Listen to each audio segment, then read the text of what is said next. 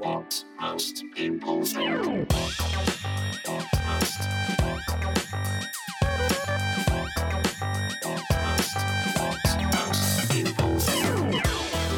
Hello and welcome to a bonus episode of What Most People Think. And how are you, man? Are you experiencing the weather in a very tabloidy way? Are you sweltering? Are you sweltering in the heat? Are you sizzling? You've got to swelter and sizzle, haven't you? There's no other way to experience heat. Are you drenching yourself? Cooling off, that's another one. When Brits cool off with a pint of beer. I mean, like, if it's really hot, this is one thing we don't want to admit as Brits, because we just like getting pissed. But if it's really hot, like an alcoholic drink, it doesn't massively help. But you do feel better because alcohol is a wonderful drug. And this is the kind of thing, ladies and gentlemen, that you can say when you don't have advertisers. This is a special episode, and when we talk about how the podcast is funded, you'll notice that there aren't any adverts on this, other than the huge amounts of self-promotion that I do, is that every so often I can just do a bonus episode, and it is Men's Mental Health Week this week. So it's Men's Health Week, right? We only get a week, right? Pride gets a whole fucking month. That's fine, because as men we don't like to make a fuss. Obviously, some people say, Jeff, there are men in the LGBTQIA plus Wi-Fi password community. I get that. But we just need a week. That's all we need. And it's been a while since we've spoken about men's mental health on the podcast. It is part of the remit of this podcast, which I appreciate people that have listened for a while allow me to be incredibly vague about. Sometimes it's a solo episode. Sometimes it's a guest interview. Sometimes it's co-hosting. Sometimes it's politics, sport. And today it is about men's mental health. So I'll be having a chat with Kenny Marmarella de Cruz, the man whisperer, to give him his street name. He's been on the podcast a couple of times before, and he has got some very interesting things to say about particular mental health challenges or mental health challenges that men face today in 2022. So he's going to be kind of laying out to me what he thinks are key areas people should think about. And I hope, obviously I have male and female listeners to this, but it might be that you take something from this personally, or there might be someone that that is just, one of those blokes, a good bloke, but has never really wondered why he thinks how he thinks. The kind of bloke that I mean, the kind of bloke that just doesn't cry his whole life, and then, at the age of 50, he watches an episode of You've Been Framed and he bursts into tears. I'm talking about that guy. And I'm not saying no one really wants men to be crying all day. This is not, we don't need to overcorrect as a society, but we do need to just stop sometimes and think about how we feel and why we feel like that, and just whether we could feel a bit happier. I mean, that's one thing they never say about mental health. A lot of people go into it to be fixed, when really the truth is, could you just feel a little bit better than you do? I hope everybody's been watching Backstage with Catherine Ryan. As I say, if you've enjoyed that and you tweet about it with the hashtag Backstage with Catherine Ryan, but it's just word of mouth. It really, I know it sounds ridiculous, but just when you're with your mates, you go, oh yeah. Well, when you recommend a show, there's two reactions. One of the things, it's so hard to recommend a show because people get weirdly pissed off when you recommend stuff, especially if you're really passionate about it. I've worked out that if you really think someone should watch it, in terms of the recommendation, you want to be hitting like a 6.5 or a 7, right? You want to be hitting it. You go, yeah, no, I just saw this thing. Yeah, it's just really good. I think you'd probably enjoy it. But it's when people go like, dude, you have to watch this show. You're thinking, I'm never, just so you know, I'm not going to say this out loud, I'm never watching your stupid fucking show. Dude, seriously, this show actually changed my view of the world. I think I got a bit more intelligent after watching it. I mean, it's true about middle-aged men, that middle-aged men are never as passionate as when they're recommended a documentary, are they? Look, no, seriously, just drop everything. You have to watch this thing about the meat industry. No, I don't. Honestly, I don't, okay? Because then I might stop eating meat, and I enjoy meat, and I'm middle-aged, and I'm running out of stuff that I love. Just quickly before we crack on, because we are going to get into this quickly, I don't know if you saw in the old politics at PMQs this week. So obviously the issues are Rwanda, this flight that never got off the ground, the Northern Ireland Protocol, there's so much happening. And Starmer, well, he stood up at PMQs and he went on the economy again. Prime Minister. Yeah, okay, that's fairly baked in now. We know, the government are sort of putting money in people's bank accounts. There's definitely other stuff that they could do, but You want to talk about the big issues of the 24 hours? So not only did he not address these things that a lot of people on the left would have been looking for him to take certainly a moral or maybe a philosophical lead on, he then went into this weird riff on Star Wars. Now, I know the reason that he'll have done this is because the Obi-Wan Kenobi series is streaming, but it's a classic metropolitan fucking mistake, isn't it? How many people in Britain have a Disney Plus account? Of those people, how many people are watching Obi-Wan Kenobi? Not many, all right? Now, you can sit there with your little special advisors, probably all blokes in their late 20s, and they can sit there pitching you gags about, no, we should do we should do this like extended riff about how like Boris thinks that he's Obi-Wan Kenobi, but he's actually Jabba the Hutt. And they got so attached to that punchline that Starmer went on this ill-advised 1-minute riff. And it was just spectacularly shit. Robert Peston said, oh, surprise, surprise, Starmer said something funny. Yeah, in 1983, Robert. I mean, the only way, like, to show you how bad Starmer's... I mean, as a comedy writer myself, Starmer's joke logic and structure... If I was to write a joke about Starmer using Starmer logic... I'd say, well, yeah, he thinks he's the Fonz, but he's actually Richie Cunningham. You go, well, why are you making these fucking dated references? All right, Jim from Big Bang Theory. That show's not on anymore. Kia. And maybe he should make this his thing, where he goes up every week at PMQs and just does dated movie reference gags. And just like tries to get him in a really shoehorned way. Oh, the Prime Minister is so attached to his Chancellor. It's like he's the precious. Yes, the precious. Oh, master. And the Prime Minister, when it comes to, making any concessions, his logic seems to be, you shall not pass. Yeah, Angela, please take over. Okay, just a quick thank you and a fuck you before we speak to Kenny Marmarella de Cruz, the Man Whisperer. I want to say thank you to Obi-Wan Kenobi, the show. It is... Look, there's weird stuff in it, okay? There's stuff that doesn't fully make sense. There are a couple of the worst chase scenes I've ever seen in anything. I mean, literally. And I know that when you're making a TV show, okay, there's less budget. I don't know what it is, 25 million an episode. But it's a TV show, right? We have to accept this to an extent. It's not going to be like as finished an article. And of course, it's a TV show. They have to drag out a concept. There'll be a filler episode in there. Episode 4, you know who you are. But I liked it. And I think that, I don't want to do any spoiler alerts, but I think that, by episode 5, I think it's in a good place. And Ewan McGregor, hear him do Obi-Wan Kenobi again. It's just an absolute pleasure, It's over, Anakin. I have the higher ground. I mean, I'm losing people here. I'm really fucking losing people. But I would say this, that Star Wars at some point do need... Because they've kind of taken refuge in television. We'll just make TV shows. We can make TV shows forever because they were so burnt by how much people hated Last Jedi. It's like they've got PTSD from movies.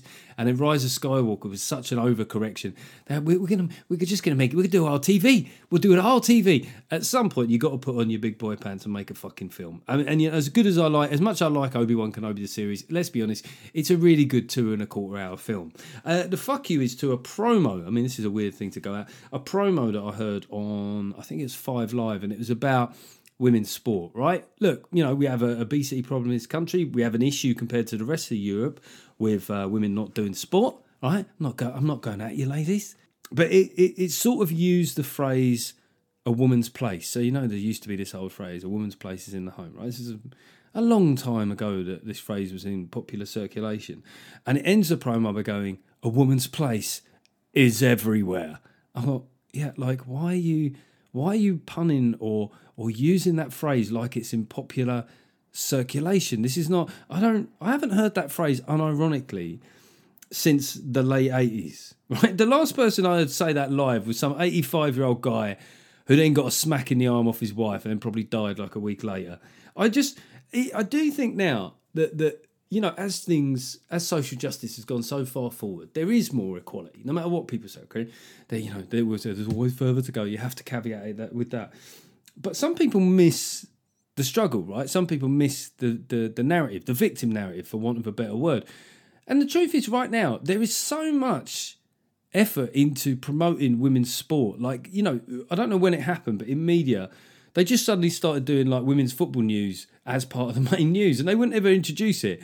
They would suddenly go, big transfer news, Manchester City have broken their transfer record. You go, fucking hell. They go, yeah, Emma Smith has been signed from, you go, what, you know.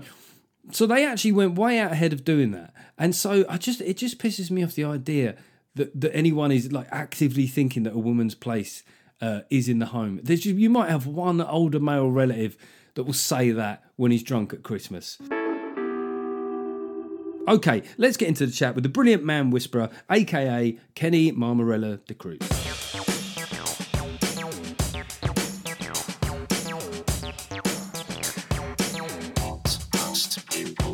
So I am delighted to welcome back to the show the man whisperer, aka Kenny Marmarella de Cruz. How you doing, Kenny? Pretty good, and I still have an English accent, but I've moved back to Wales. You've moved back to Wales. This is interesting. So where's it you live in? Fishguard. I moved to Fishguard at the age of 7 from refugee camp. So It was my second home, I guess, after refugee camps. And you know what? Since lockdown, I realised that I need safe, I need clean air. I've moved with my wife from London. She's perimenopausal, so she deserves space. Thoughts and prayers to both of you. Man, does that change a man's life? Perimenopausal, female hormones, we go through them together, eh? Well, they are a. I mean, it's always difficult, isn't it? We're both probably thinking in the back of our minds, our wives may listen to this, but it's fair to say they have a scope beyond their own bodies. I just want to double check. You know, your decision to move back to the place that you moved as a refugee. I'm hoping this isn't the wider context of government actions. You're not thinking of going back to the place that your family originally fled from, are you? No, we fled from Uganda, and I don't think we'd want to go back because we were on the Secret Service death list, so we haven't been back since. And, that wasn't much of a send-off party. We left my father there. He was supposed to be killed, so he got smuggled out at the last minute. So, haven't been back there. And this is home. Love London. Going back every week. I've got a posh therapy room on Regent Street, which doesn't make me working class anymore, I guess. But I'd say not. Yeah. I mean, anyone, what a big dick move that is, even just having an office and doing stuff in person these days. Yeah. That is that's a marker. I mean, before we get into, the kind of focus of this chat in Men's Health Week, and we're talking specifically about men's mental health, is I just wanted to put something to you. I mean, you going back to Fishguard post-lockdown, I do feel like when you look at the collateral sort of mental impact of the last couple of years, there is a thought in my mind that we are suffering some sort of PTSD from it that we haven't really realised. It's outrageous. We're just sort of wandering around. Our whole way of living was upended repeatedly for 2 years. And it's like the moment the travelator started moving, we just went, get back on that fucking travelator. And there's a lot of people that will be confused and unsettled by the things that have happened.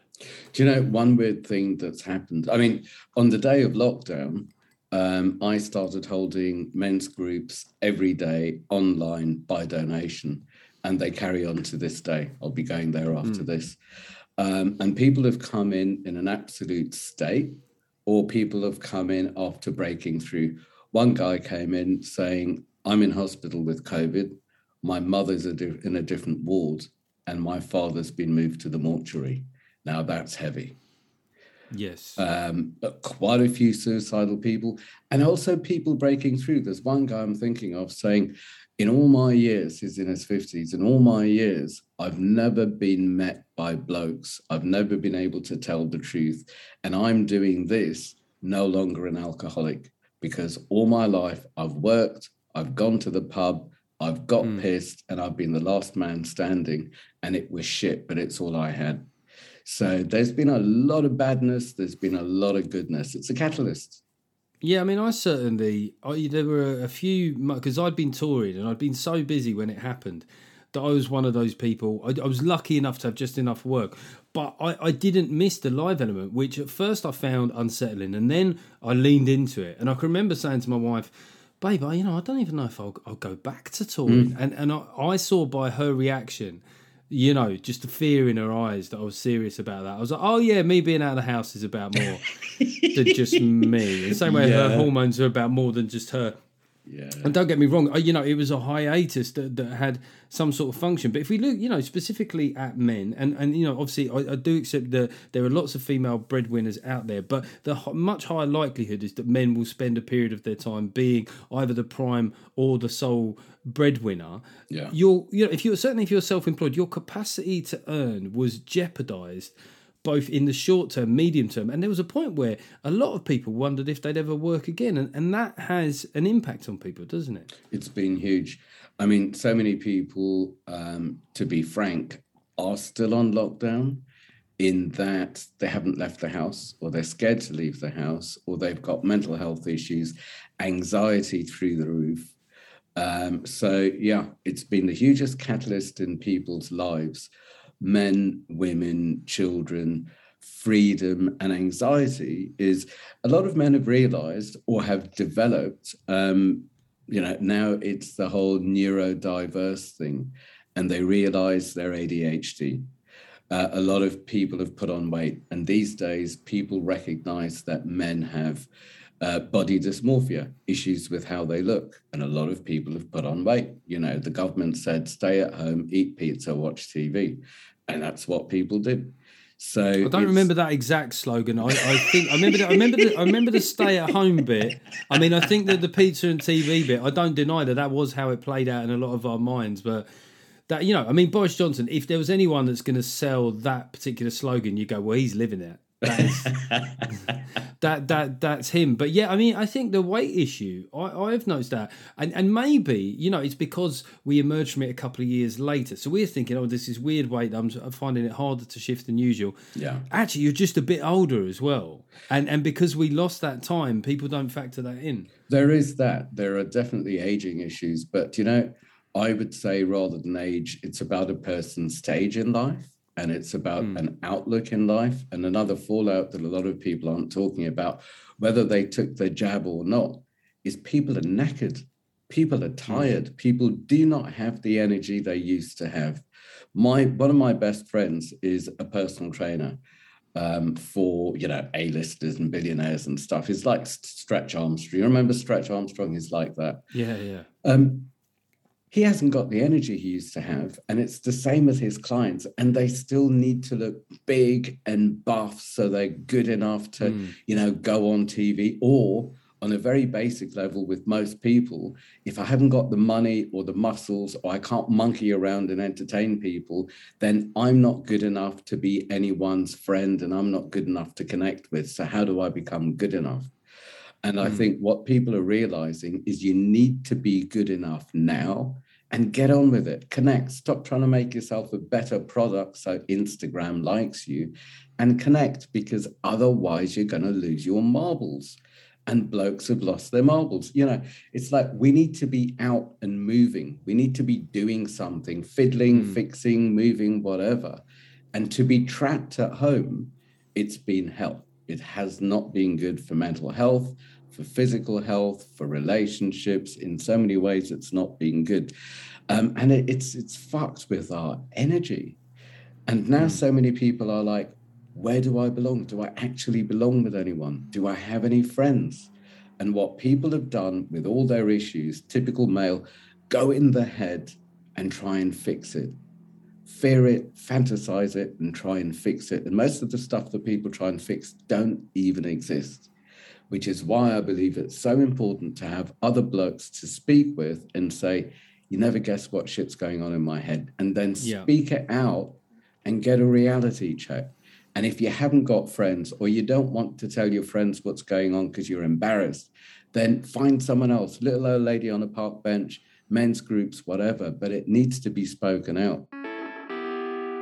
You just circle back to something you said there, which I think is really interesting, about worrying that you're not good enough. That's something that I'm not sure that men realise that they do. You know, we often testing ourselves in terms of our capabilities, our limits, our ability to withstand things, our ability to be of use. And sometimes, you know, perhaps our partners don't realise that when we go into our shell, literally into our shell like a tortoise, it's because we're scared that we're not delivering on those things. Was I a good enough man, or a good enough husband? Do you think women sort of test themselves internally in exactly the same way?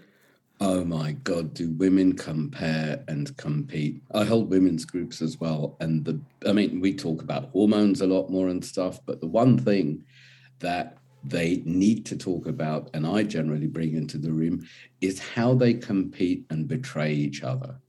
Not necessarily, I'm going to steal your husband, but it's more, I need to be on that level where I have a value. That's more, the comparison and the way they talk about sex is off the scale.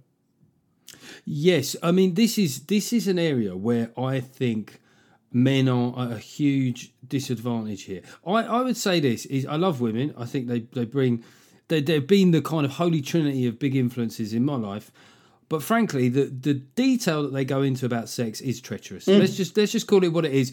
They will go into such incredible detail. Whereas I don't know if women realise, Kenny, is that for men, certainly in my friendship groups, a lot of women will think a guy that goes in giving it the big and going, oh yeah, I had her down, I threw her down on the bed, I was giving it that.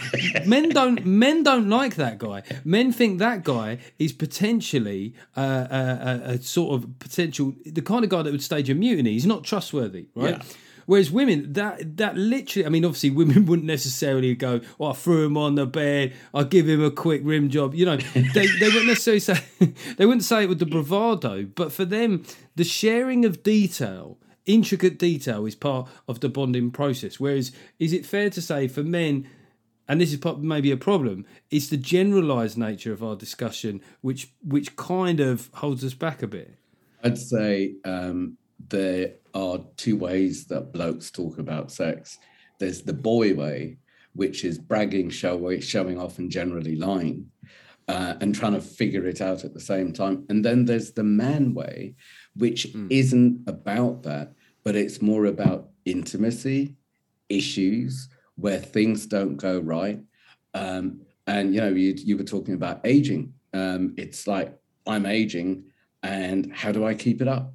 Or I like these kind of women and those kind of women, or I'm worried about this. Or these days, some blokes that I've worked with, it's like, it works, but I'll take a little bit of Viagra just in case, just so I've got the confidence. So there are the fears of it. There's the performance of it. And then there's the whole, well, I just need to get my rocks off because I'm going bonkers, but she needs foreplay. How do I do it? And how come what worked with that one doesn't work with this one? And that's vulnerable. That's a man telling the truth and exploring to be a better man and to explore intimacy. And intimacy, for so many people, male and female, is plain scary. Where having a shag, especially when you're pissed, it's like, yeah, whatever. It is incredible, isn't it? Like because even once you're in a couple for many years, a lot of the sex will happen when you're a bit drunk. There'll be some sort of, change in mindset that occurs through drink or whatever. And then when you have sober sex, you're like, fucking hell, that was like, it's something else. You go, and is that a particular thing in Britain? Because let's be honest, alcohol plays such a big part of our lives. And also, I'd imagine, a huge part in procreation. So the reason, what made me think of that when you're talking about intimacy is it's both amazing, but it's so sharp and vivid. It can be like quite intense. You're dead right. And I would say throw drugs into the cocktail as well. What, as advice or? But with so many people, it's like, okay, I'll take this drug for confidence, then I'll take this drug for intimacy, then I'll take this drug for stamina, and I'll take this drug to calm down. And it's like, what? You're not even there during the copulation. And for me, intimacy is sober. And there might be fixes of it while high or drunk, or the being drunk might take the edge off, okay, so now I'm confident, or we're a bit kind of up for it and we can avoid the whole sloppy emotional bit and just get down to it. But especially in a long-term relationship, I would say it's a journey. It's a journey of vulnerability, exploration, getting to know yourself, growing together, growing old together. And it's not downhill, quite the opposite. There is a strange thing, I think, in middle age whereby couples start to see sex potentially as one of those things that's on the ongoing to-do list, right? Stuff you've got to do every so often. Especially when you've got kids, eh? Yeah, that you've got to visit family. You know what I mean? You got to clean out the things. And yet when it happens...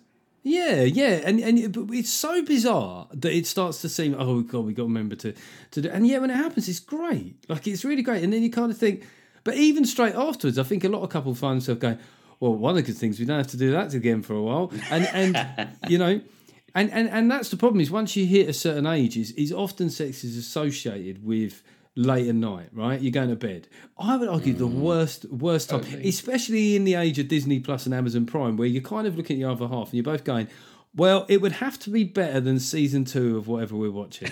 and that is, I can sit and consume that passively. I mean, like, you know, underrated time for sex. I mean, very difficult. You know, around 10 a.m. Not straight away when you wake up. Often find a lot of women like that. I don't like it, man. You're feeling all rank. You got fucking bedhead. Whereas they're up for a cuddle. You're like, you know what? Can I just go out, get a shower, walk the dog, get a paper, do a couple of jobs, and then I'm all yours?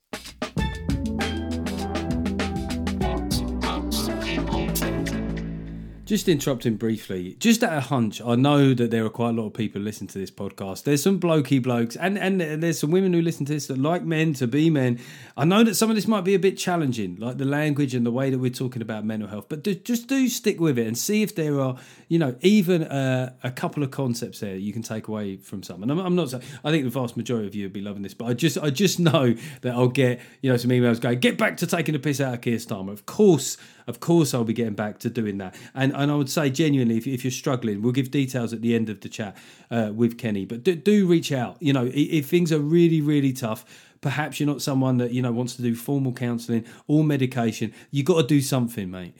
So of course, if this podcast is something that you think is of value to other people, this is a really good one to share, you know, like the stuff that I've done about baby loss, you know, put it in the sort of, you know, the line of sight of somebody that might take something from it.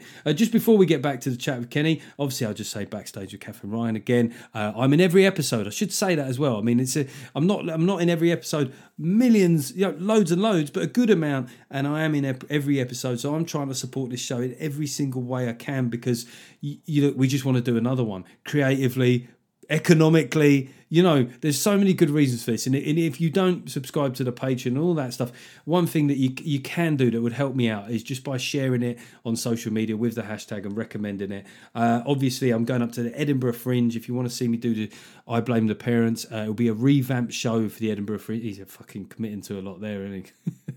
A revamped show, but there will be a lot of new elements to that, which I'm trying out in the next couple of months, and I'll be at the Edinburgh Fringe from the 12th to the 28th of August, and you can help my mental health by buying some fucking tickets. Kenny will probably tell me off for saying that. Life's not all about money, Jeff. Come on. I'd love to know, you know, in terms of, we're in 2022 now, this is a very different time for men. I think that in many ways the lockdown turbocharged a lot of sort of social justice and what are sometimes called woke issues. What sort of particular things are you finding that you're talking about in your men's group now that would be good to share with our listeners? So much of it, I would say, is about isolation and overthinking. Getting from A to B can cause people so much stress. Having a meeting, being at work, a huge one, you know, you mentioned woke issues, a huge one is a man opening his mouth and with all good intentions saying the wrong thing. And rather than being educated, rather than having patience, just being punished and demonized. It's like the stepping back is just shocking. It's really sad. But there is so much going on in people's heads, and men don't often have the space to speak it out and work it out and learn from other people. Attention spans getting shorter, ADHD, distraction, the inability to do basic things that we had before we were locked up. And I would say the only way I believe through is nip it in the bud and pretty much man up and talk about it. It's not about fix it. It's not about find out what's wrong. And there's nothing wrong with us. We need to get to know where we are, accept what's going on rather than fight it or deny it, and find out how other people have failed as well as how other people have succeeded, and work it through. And as we go back into life, and I'm not sure there is going back, as we move forward into the next chapter, we need to, well, we have slowed down and we need to slow down. Same with sex, and be more intimate in life and make more choices, be more conscious with life, because this is a huge opportunity, I would say, for all of us to include ourselves in our lives. Before it was unconscious, automatic, and competitive. Now we've got the opportunity for conscious, and rather than competitive, and especially with the corporates I'm working with, it's collaborative. It has to be collaborative, because quite easily there'll be one person down and then the job's not going to be done. But if the team is holding whatever is going on and people are trusting and listening and working together, and people, so many men have outgrown their friends. I do like the fact that you're okay with using the phrase "man up," because I've often defended that phrase. It certainly gets derided. A lot of people say, I hate that phrase and the pressure it puts on men. But I just find that, of course, there can be an equivalent phrase for women, but that call to arms, that speaks to something quite deep within men. To some, and you have to judge the right moment, but pull yourself together and just and it's sort of like a recognition of these circumstances aren't going to change. So really, you do have to at some point sort yourself out and get your head around it. It's not necessarily a toxic thing. It's just part of an armory of the ways that you might speak to someone who's struggling. Man up does not mean stuff it down and put on a good show, because good shows have sell-by dates, and these days it's dangerous. It means man up and talk about it, to talk about what's going on, get real about what's going on, because, there've been the suicide rates, forget about, there's the violence and abuse, but the suicide rates. The gift of the daily check-in groups is people can talk about what's going on rather than lash out on other people or lash in on themselves. And when people have come in suicidal, they've seen who else in the room has at some stage in their lives been suicidal, and they're reminded that all things will pass. But I know that when I've been fucked up, I've believed that I've always been fucked up. I always will be fucked up. And any moments of joy must have been fleeting, and they don't really count. But to be talking about it, to just name it, not being fixed or upstaged or no advice or any of that, just talking about it, it breaks the spell. And just somebody telling you that things will change, just reminding you of it's what people need to hear when they're down. In terms of sort of other, sort of specific things around about now, I was just thinking about, you talk about suicide rates, and there's been this strange period of time where we have for a while spoken in quite universal terms about male privilege, in particular about straight white male privilege. And it's weird, because on the one hand, one of the problems with men is not feeling that they can talk about the difficulties that they face mentally. Yeah. Have you seen the impact? So if you've got a straight white male guy, who's doing all right for himself, he's had a decent life, but he's feeling down, do you see evidence in your groups of how the pressure that puts on them to not perhaps complain or moan or talk about many mental health issues they have? Especially the privileged ones. The ones that have got everything, or they've got everything that they should have, or everyone else wants to have. And it's like, well, I feel shameful to say that I'm depressed. And I'm thinking, you're in a right pickle, because you do have everything apart from purpose or passion or connection, any meaning in life, or a sense of belonging. And money can't buy that. Coming from privilege can't buy that. So it has been really shameful for those that have. And for me, it's like the white middle class male. but it is more about class. To be honest, and I'll probably get into trouble for this, I wouldn't even say it's that much about race or sexuality. It's about class. It's about ability. And I'm not to say that race and sexuality and other things don't come into it, but those that have can suffer the most because they're not allowed to feel bad. It's like, well, you've got everything. What are you complaining about? It's not about that. And people haven't been taught how to play nicely. It's all been boyish competition and man up, stuff it down, put on a good show. You don't exist. Be who we want you to be, do what we want you to do. But this is the time where everyone can show up and say, well, this is what's up with me, or I'm lost, I'm confused, I'm fucked.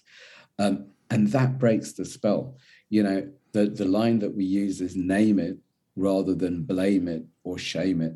And blaming it is, it's because of my father, my mother, the Catholic Church, society, whatever. And then that can just go on for ages, blaming it and not shifting anything. And shame can own a man. I shouldn't talk about this. I'm too shameful because I've got this, this, and this, and other people have got less.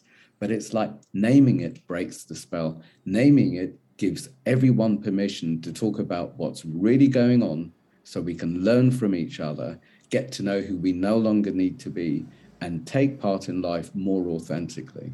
And rather than fighting it, the first step's got to be acceptance. So if we give a practical example, I think that's naming, shaming, and blaming is a really good concept. So the example might be that someone is feeling like grief stricken as a man, but can't. What he really needs to do is name it and say, I'm sad, really. Yeah. The hard things to say. I'm lonely. I miss my mum. I miss my dad. I miss my best friend.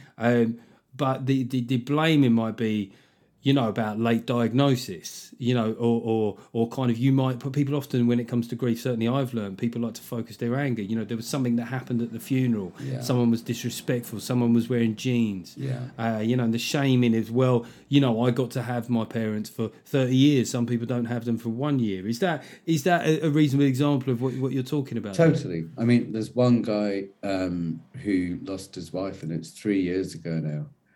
His wife used to send him to groups initially because he's in his 70s. He had a best friend since he was 8 years old, and they loved each other. And the guy died on him, and he was depressed. So his wife sent him to groups, and he loved coming to the groups, and he was happier. And then we were on the journey with him when his wife got ill, and then his wife died. And he comes in and he talks about his grief, and he talks about his shame of weeping, and he talks about how lonely he is and how he still is in love with her and is scared that he'll never have a girlfriend or hold someone's hand again. And we touch him, we hug him, he comes for physical contact, we learn from him, we're together, we don't try and fix it.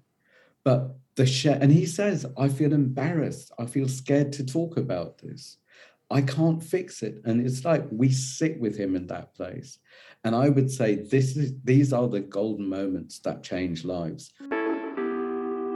Just to end on a sort of slightly more light-hearted note, you mentioned earlier about competing. This is, certainly at a certain age, I'm finding the age I am, mid-40s, and I don't know if this is common, but this is the bit in your life where you need to make something fucking happen, right? As a bloke, stuff could happen in your 50s, but essentially, this is really, these are the this kind is where of... these are the come in. Oh my God, am I this age? Have I done it yet? I better do it. Yeah, am I on the right track? Are things slightly going into reverse? I mean, even I'll give you an example, even my podcast numbers, and I've seen this enough now, every so often they dip a little bit, and then they usually come back. But my God, that can send me into absolute fucking spiral of, well, everyone's rejecting me. What's the point? I'm putting all this work, and I don't take as much pleasure when they go back up. So it's kind of the decks are stacked against me. But the specific thing I want to mention is kind of recently, because of kind of some of the people I know and I work with. I went to a few people's houses and they all had swimming pools, right? And and I was thinking about this, and I am lucky that I'm not generally sort of jealous and stuff. I understand that my situation in life is pretty good, but when when I was thinking, it's really hot at the moment, and a swimming pool is a great thing to cool off. And I pulled out the paddling pool we got for my little boy and inflated it, and it's so much smaller now. I mean, it's not, the paddling pools are never big, but having seen these other pools, I was just standing there going, fucking hell. And the thing was, I was thinking, I should never have taken my son to these houses. Do you know what I mean? Like, he's got a completely disproportionate... Why can't we have one? Yeah, but Britain as a country is not a well-blessed place with swimming pools. So just, in terms of how men deal with that feeling, and it's not like, I don't need that shit for myself. There's just things I want to provide for the people around me. What kind of advice have you got with people managing that feeling? Especially with kids, I'd say spell it out. This is reality. So many men, during going back to lockdown and anger, people have shouted at times and then felt bad and then made up. And I've always said, look, take them through it and say, sometimes there's anger, sometimes I get it wrong, and put it right and do it consciously. Some people have less, some people have more. Some people chase this and do that, and those are their values, and that's how they are. And we're like this. I'm not a parent, but I can't imagine what it's like to have close friends that bring up their kids, and some of their kids are wild and off the rails, and some of the kids are like goody, and how do you do it? But I guess you explain, well, they're like that, and they're like that. Well, luckily, in this case, the kids are all, I mean, that helps that the kids are all really nice kids. And we haven't got any like Veruca Salts or people from Roald Dahl mythology. They're all lovely kids. But yeah, maybe I just level him. Go, you know what, son? We're paddling pool people. At the moment, it's like these are our choices. But it is talk about it, and talk about rather than we haven't got. It's giving energy to what we want to grow. That's one of my cheap lines. Is like, give energy to what you want to grow rather than what you want to go. And what do we want to have, son? Do we want to have this, and this? Or are these our priorities? How shall we do it? So make it creative rather than less than. And welcome to reality. But reality is creative. We don't have a ceiling. We don't have limitations. But this is our situation at the moment. What shall we grow? And then you're in it together, and it's welcome to reality. So many people just want to throw money at it, or fix it, or justify it, or get in debt. That's the other thing. I mean, one of the benefits of is that I'm not a jealous person, but I also hate getting in debt. So even when I do feel jealousy, I can quickly scan to the impact. I can sort of war game it in my mind. All right, he's not asking, by the way, for these things. My son, he's got a lot of gratitude as a kid. So this all comes from within me. But I could go, all right, we could have some sort of or a really fancy kind of semi-permanent pool. That costs that then costs, that takes that long to earn. That means extra days away from home, and stuff like that. That means dad is less good in a way. The problem is with kids, Kenny, is sometimes they're brutal. You could lay all that out to them and go, this is what it'll mean. They'll go, yeah, I want a pool. I do want a pool. So we always, as men... though, eh? This is so about you. Oh, and yeah, no, it's all coming from me. You don't seem to celebrate when the figures go up. It's like body dysmorphia. You don't look at the good bits. You just look at the bits that you hate and look for the fat or look for the whatever. But here and now, especially midlife, it's like, what do I wish to grow rather than what's wrong with me? An acceptance of what is, a celebration of the goodness. Because I remember looking back and thinking, wait a minute, I'm bitching in my head and I'm trying to fix the things that I haven't got. Meanwhile, the things that I've got now are the things that I dream of years ago. Yeah, I'm a refugee boy. Look at my life. It's just off the scale brilliant.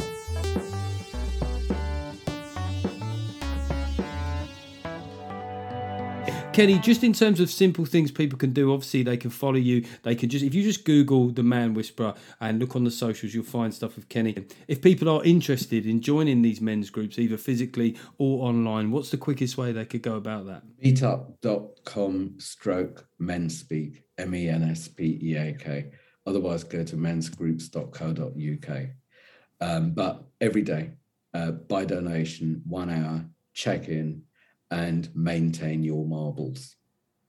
Maintain your marbles. It sounds like a good thing. And I have, in line of our work, I've seen this in action. And believe me, this is a growing thing across the country. More men are doing it. So if you are struggling, it's just one of those things that you could try. No guarantees it will be for you, but there's no harm in trying and give it a go at maintaining your marbles. And Kenny Marmarella de Cruz, aka the Man Whisperer, thank you so much for coming back on What Most People Think. Always a pleasure. Okay, that was the chat with Kenny Marmarella de Cruz, and I hope you enjoyed that. There was so much valuable stuff in there. And if you're even teetering on doing a men's group, get in touch with Kenny. He's a very sound bloke. Obviously he's very wise and he's good, in sort of delivering philosophical takes on these things, but he's very sound and on the level as a bloke. So I hope you appreciate this bonus episode in Men's Health Week, focusing on men's mental health. Okay, we've got some reviews here. 5 stars, please. And the reviews are really important as well. There's some fucking algorithm. Everything's got an algorithm now, hasn't it? So it's all constant. We all have to be producing content and getting praise for it. I mean, it is rather pathetic. This is from Fat Face Penguin. Brilliant. Top banter, makes me laugh. Jeff, you've spelt it with a J there, even though at the top of the page it says G. And also, everyone knows that the only real spelling of Jeff is with a G. Jeff nails it every time, even if he is a terrible lefty. Like, I get this more and more. I'm centre right. I'm a centre right, centrist dad. There's no shame in... Well, there is a bit of shame, let's be honest. This is from Harry the Bastard, 1979. They're all villains this week. Mostly very good, needs more impressions though. Your Keir Starmer impression always makes me laugh. I think a bit more silliness would definitely make this better, but maybe that's just me. It's very good, 5 stars. Could you maybe get Andrew Neil on to talk about his GB News experience? Or Angus Deaton would be good too. I love that shout. Like Andrew Neil, first up, I'd love to get him on. I'm not sure this is at the level of stuff that he would do. Angus Deaton, just so out of nowhere. Angus Deaton, son. Get Angus Deaton. Maybe other people from that era of television. Clive James, is he dead? I don't know. Maybe they might be a bit of a stretch, as he concedes there. Whatever the case, keep it up, Jeff. You are definitely a cockney. There's something about the way that you've written that. And this is from Maquis 1. This is a 5-star review. Became a patron. I've been listening since the first lockdown, including the back catalogue. It's nice to hear guests of wildly different views having a constructive, friendly conversation without reducing it to a binary argument. I eventually relented to Jeff's constant begging for money and became a patron. It was more than worth it with the extra content, live gigs, etc. Keep up the work. Yeah, the Patreon is a way that you'll realise I haven't tried to, other than myself, I haven't tried to sell you any weird things like NutriBullet that you fucking shit into and then you feed to your dog. What a gross thing. Where did that come from in my brain? But you know what I mean? One of those new products that they think, hey, we'll market this through podcasts.